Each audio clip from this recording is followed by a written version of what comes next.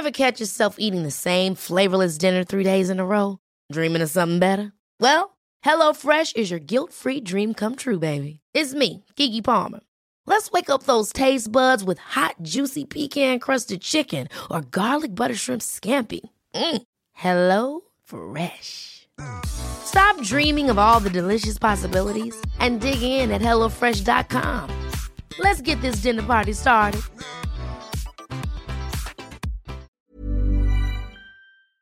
Hi, I'm Maeve Marsden and you're listening to Queer Stories.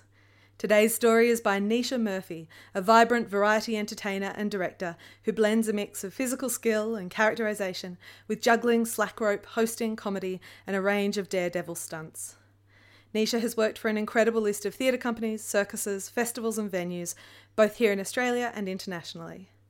I was so happy to have Neisha perform at Queer Stories. It was especially delightful as I hadn't seen her since we studied together in Bathurst 15 years ago. To hear more about my university exploits, make sure you check out my episode in the Queer Stories 2020 podcast series, Risk, on the Queer Stories website. But for now, enjoy Neisha's story, performed at Wollongong Town Hall in October 2020. My name is Neisha. I'm 37 years old and I'm a real-life tosser. It's true, I'm a professional juggler and I literally spend most of my time with balls on my face. I often get asked a lot of the same questions, so I'm just going to quickly answer those now. 19 years, 7 balls, machetes. Yes, they are. Yes, I have. Yes, I can. A saw balanced on my face and skipping with a rope. Now, I didn't know I was going to be a juggler. My father was a road sweeper truck driver. Try and say that 3 times really fast. Not now. And my mother was a homemaker and disciplinarian who used to pull out her false teeth and chase me up and down the hallway going, "Eh." Now, I hate to toot my own horn, but I'm gonna. I was actually a bit of a miracle baby.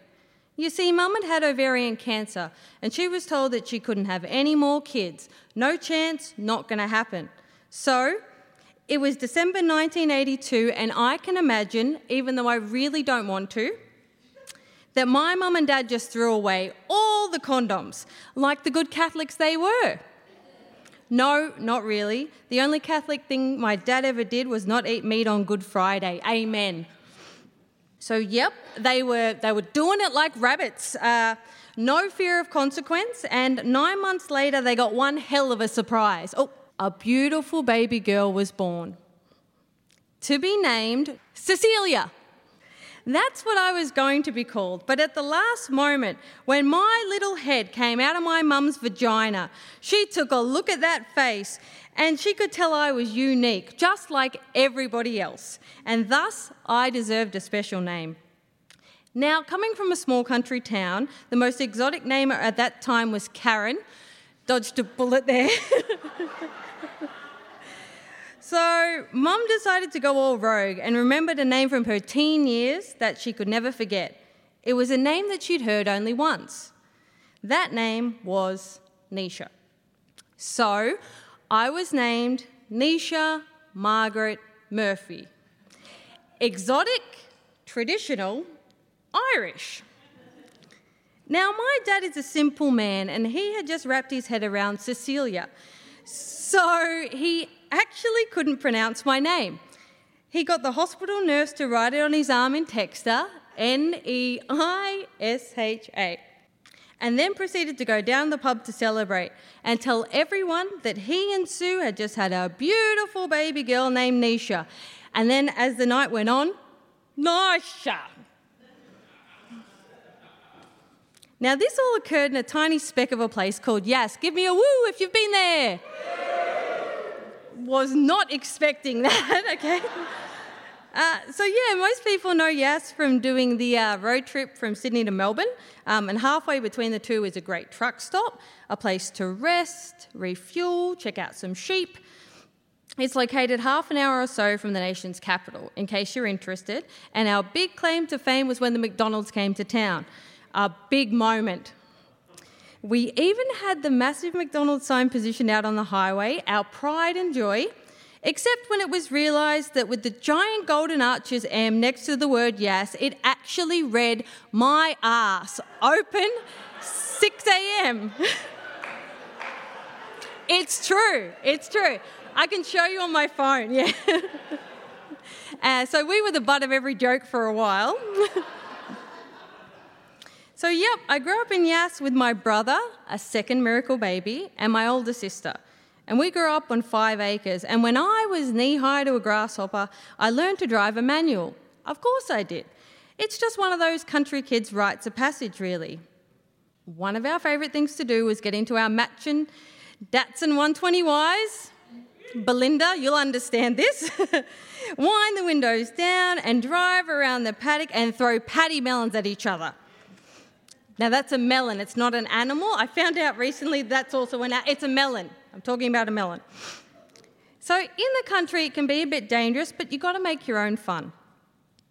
As you can imagine, there would be tears at the end of this game, and this would cause a lot of physical altercations or fisticuffs. Now, I really enjoyed the fighting, but that was as long as I won. It was around this time that I became convinced that I was going to be Bruce Lee. I had big posters of him on my wall. I watched Enter the Dragon so much that the tape deteriorated, and I slept with a flick knife under my pillow. And it was open. That was in case the baddies came in and I had to be ready. So I was 7, going on 8. I had an epic mullet. I wore a bandana across my forehead, Daniel-san style from The Karate Kid. Thank you. And I used to wear a leather jacket and nothing else. Nudie Rudy. I remember when the first karate dojo came to town. Mum took me to the class and I was like a fish to water. And I think that she was relieved that now I was going to leave my brother in peace. At the class, I was the youngest, I was the shortest, but I was totally the coolest. Yeah, I know. Everyone was lovely and accommodating, and because of that environment, I went on to get my black belt, become the Australian Karate Champion, and most importantly, the Yass Person of the Year.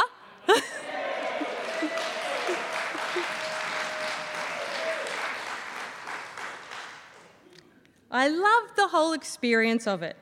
Now, you're probably wondering why I didn't become a karate master. Well, about 8 years in, I was 16, I was training 2 to 3 days a week, and then my hormones fully kicked in. I discovered peer pressure, parties, dating, and I got my period for the first time while wearing my white gi. It was horrible. Looking back now and reflecting on those experiences in my childhood with martial arts, I can see that they helped to prepare me to be a juggler. Juggling is a lot like karate. The routine, the training, discipline, failing, repetition. I've now been juggling for 19 years and it has given me so much. A performing career that has taken me around the world, amazing friendships with like-minded people, an outlet to turn to when life can get pretty hard and I need to escape. My amazing physique. Thought I'd get a bit more of a woo for that. And finally, and I guess most importantly, it also brought my partner Lucy and I together 9 years ago. So maybe I shouldn't be so surprised that I ended up being a manipulator. That's just a fancy word for juggler. And just so you know, if you touch my balls, I'll kick your ass. Thank you. Thanks for listening.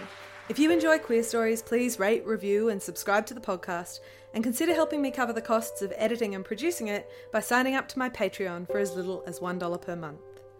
Follow Queer Stories on Facebook for event updates and me, Maeve Marsden, on Twitter and Instagram, though that's more for wholesome content about pickling and photos of my ridiculous dog, Dot.